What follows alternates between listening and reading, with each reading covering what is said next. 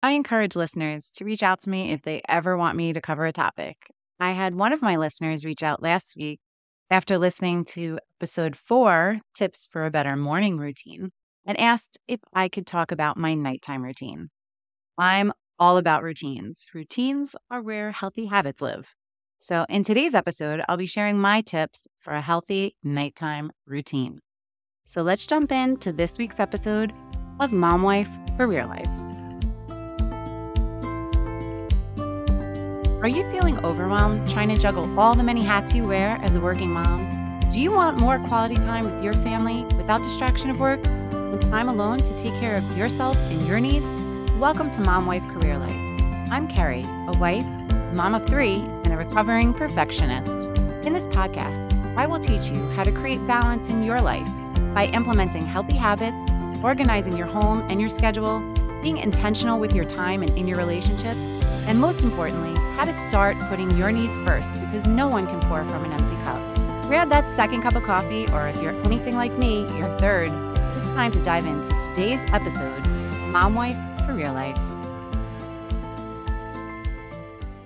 A good nighttime routine sets you and your family up for a good night's sleep, which then sets you up to be refreshed to tackle whatever tomorrow may bring you. We have a pretty set nighttime routine in our house. Since it's the summer, we are letting the kids stay up a little later, but not by too much. I don't want the kids sleeping in, so if they stay up late, then they will just be cranky in the morning, and no one wants to deal with cranky kids if they don't have to. I try to avoid it at all costs. So today, I'm sharing my tips for a good nighttime routine. Number 1, tidy up, at least the kitchen. We attempt to go to bed with the kitchen as tidy as possible because no one wants to come down to a mess in the morning. That means sink is cleared, counters are wiped down, and as much is put away as possible. Tip number 2, prepare what you can for the next day. So if your kids are in school or camp, maybe pack their lunches, pack their bags, make sure they're ready to go, or pack yours if you're going to work. And most importantly, prep your coffee pot. I'm a big coffee drinker, mamas. Have it ready to go, and if you can, program it. Nothing makes me happier in the morning than coming down to a brewed pot of fresh coffee. I'm lucky enough to have my mom living with me, and she actually gets up before I do and makes the coffee. But if your mom doesn't live with you and you have to make your own coffee, program it. Number 3, have a consistent bedtime for your kids. There's actually a chart out there that shows what time your kids should be going to bed based on what time they have to wake up in the morning. The younger the kid is, the more sleep they need. But as parents, we pretty much know how much sleep our kids need not to be a complete crank bum the next day. So make sure they're going to bed. But regardless of how old your child is, they should still be having some sort of consistency in their bedtime routine. On weeknights, I am for everyone upstairs around 8:30 and definitely no later than 9. Then we all do our wash-up routine, brush our teeth, wash our face. I do a skincare routine that takes a little longer than my kids, but while I'm doing that, they're getting their PJs on and kind of getting settled in their room. When my kids were littler, I used to stagger bedtimes because my girls shared a room. They have pretty much shared a room since Michael moved from a bassinet into a crib, but they used to keep each other up at night, which was really cute to listen to, but not so cute the next day dealing with crank bums. So staggering their bedtimes gave us one-on-one time with each kid, which was very special. We would let them choose an activity, whether it was playing a board game, doing a puzzle, playing pretend, whatever they wanted to do that didn't involve TV or electronics. If your kids are older, bedtime doesn't mean they have to go to sleep. It just means that they are in their room for the night, relaxing. I don't have to worry about them roaming around the house, burning the house down, not going to bed. If your kid is in bed and doesn't have electronics to distract them, they might actually go to sleep. I'm lucky because my kids love to sleep, so they don't really mind going to bed early, except on the weekends. And now that it's summertime, they are allowed to stay up a little later. Number 4, electronics off and out of their room. My kids don't have TVs in their rooms. Video games are not allowed in their rooms either. They do all have Kindles, but I don't really count that as electronics. If they want to read a book before they go to bed and it's only on their Kindles, I am all for it.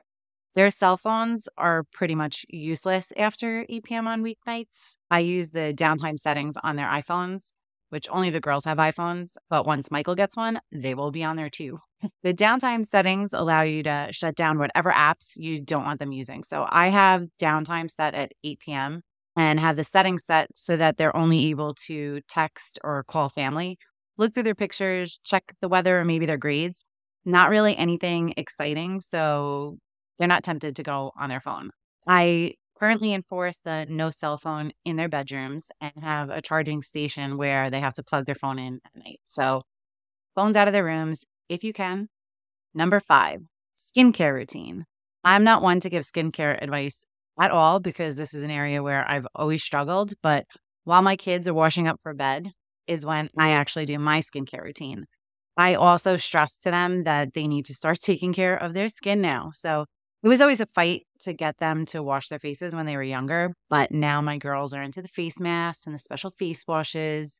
And they both have those cute little bands that go around their head and keep their hair back. So they're really enjoying their skincare routine. It's harder with littler kids. I try to leave washcloths around to make it easier so that they could just pick them up, wet them, wipe their face. But bottom line is, take care of your skins, mamas. You're not getting any younger. It also helps to have everything you need in one place. So I have one of those 3-drawer container stacks that I keep next to my sink. And my entire morning and nighttime face care routine is neatly stacked on top of it because you are more likely to follow a routine or a healthy habit if you create an environment where everything is all together. So at night, I go into my bathroom, I go to brush my teeth. My entire nighttime routine is there in my face to remind me. All I have to do is grab a towel and my skin is nice and clean. Number 6, tuck them in and say prayers. So I tuck the girls in, I give them a kiss, I remind them to say their prayers, and then Michael's a little younger, so depending on how late it is, we'll read a book together, and then we say prayers together. We always end with praying for someone that we feel needs our prayers or something that needs our prayers, and then we have to say something that we're thankful or grateful for that happened that day. I try to make sure he always goes to bed with a thankful heart. I also started doing the mother and son pass it back and forth journal that I talked about in episode 6. So we started incorporating that into our bedtime routine. I also got one for the girls, but they are geared more towards teens, and I'm hoping to have those chats with them during the day.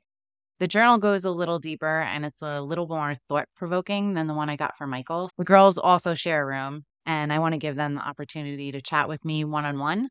I know talking to them one-on-one, there's more of a chance of them actually opening up. So I'll be doing that one with them during the day. Number 7, connect with my hubby.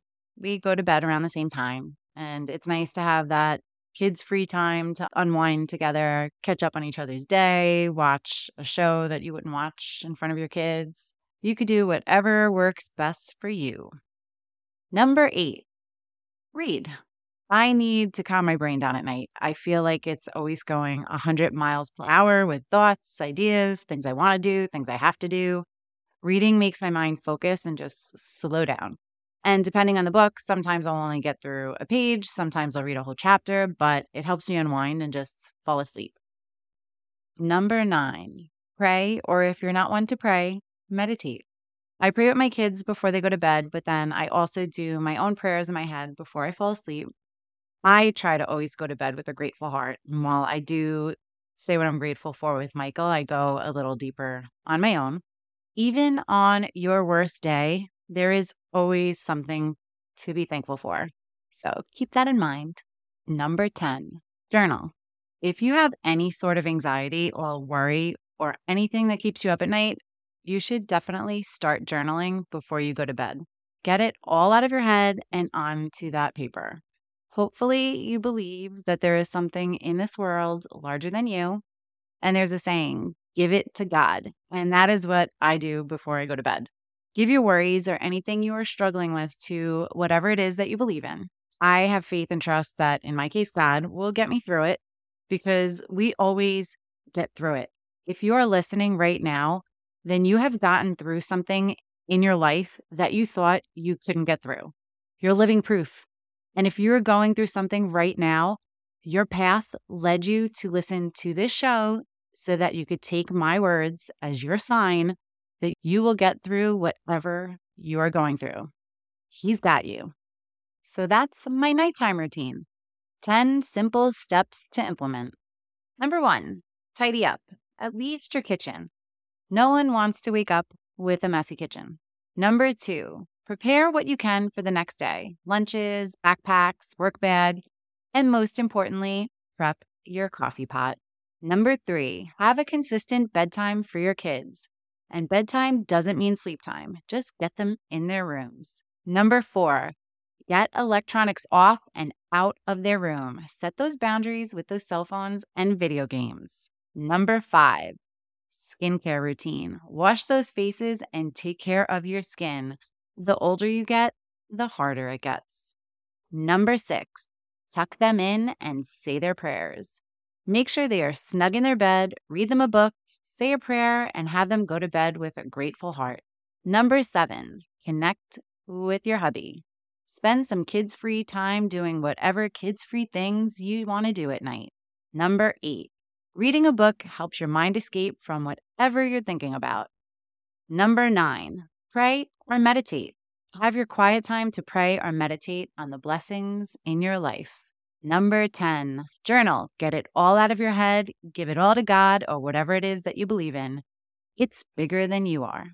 Well, those are my nighttime routine tips. What's something that you can start incorporating in your routine? Hit me up on Instagram and let me know. I'd love to hear from you. Sending you so much love and light until next time on Mom Wife Career Life with Carrie Pat. Before you go, if you found this podcast helpful, I would be forever grateful if you could take a minute, go over to iTunes, and leave me a review. If you have other stressed out mamas in your life that you feel this podcast could help, take a screenshot of this episode, post it on Instagram and tag me, and let them know that they are not alone and they can create balance in their life too. If there's a topic you would like me to cover or you just want to connect, DM me on Instagram at mom.wife.career.life.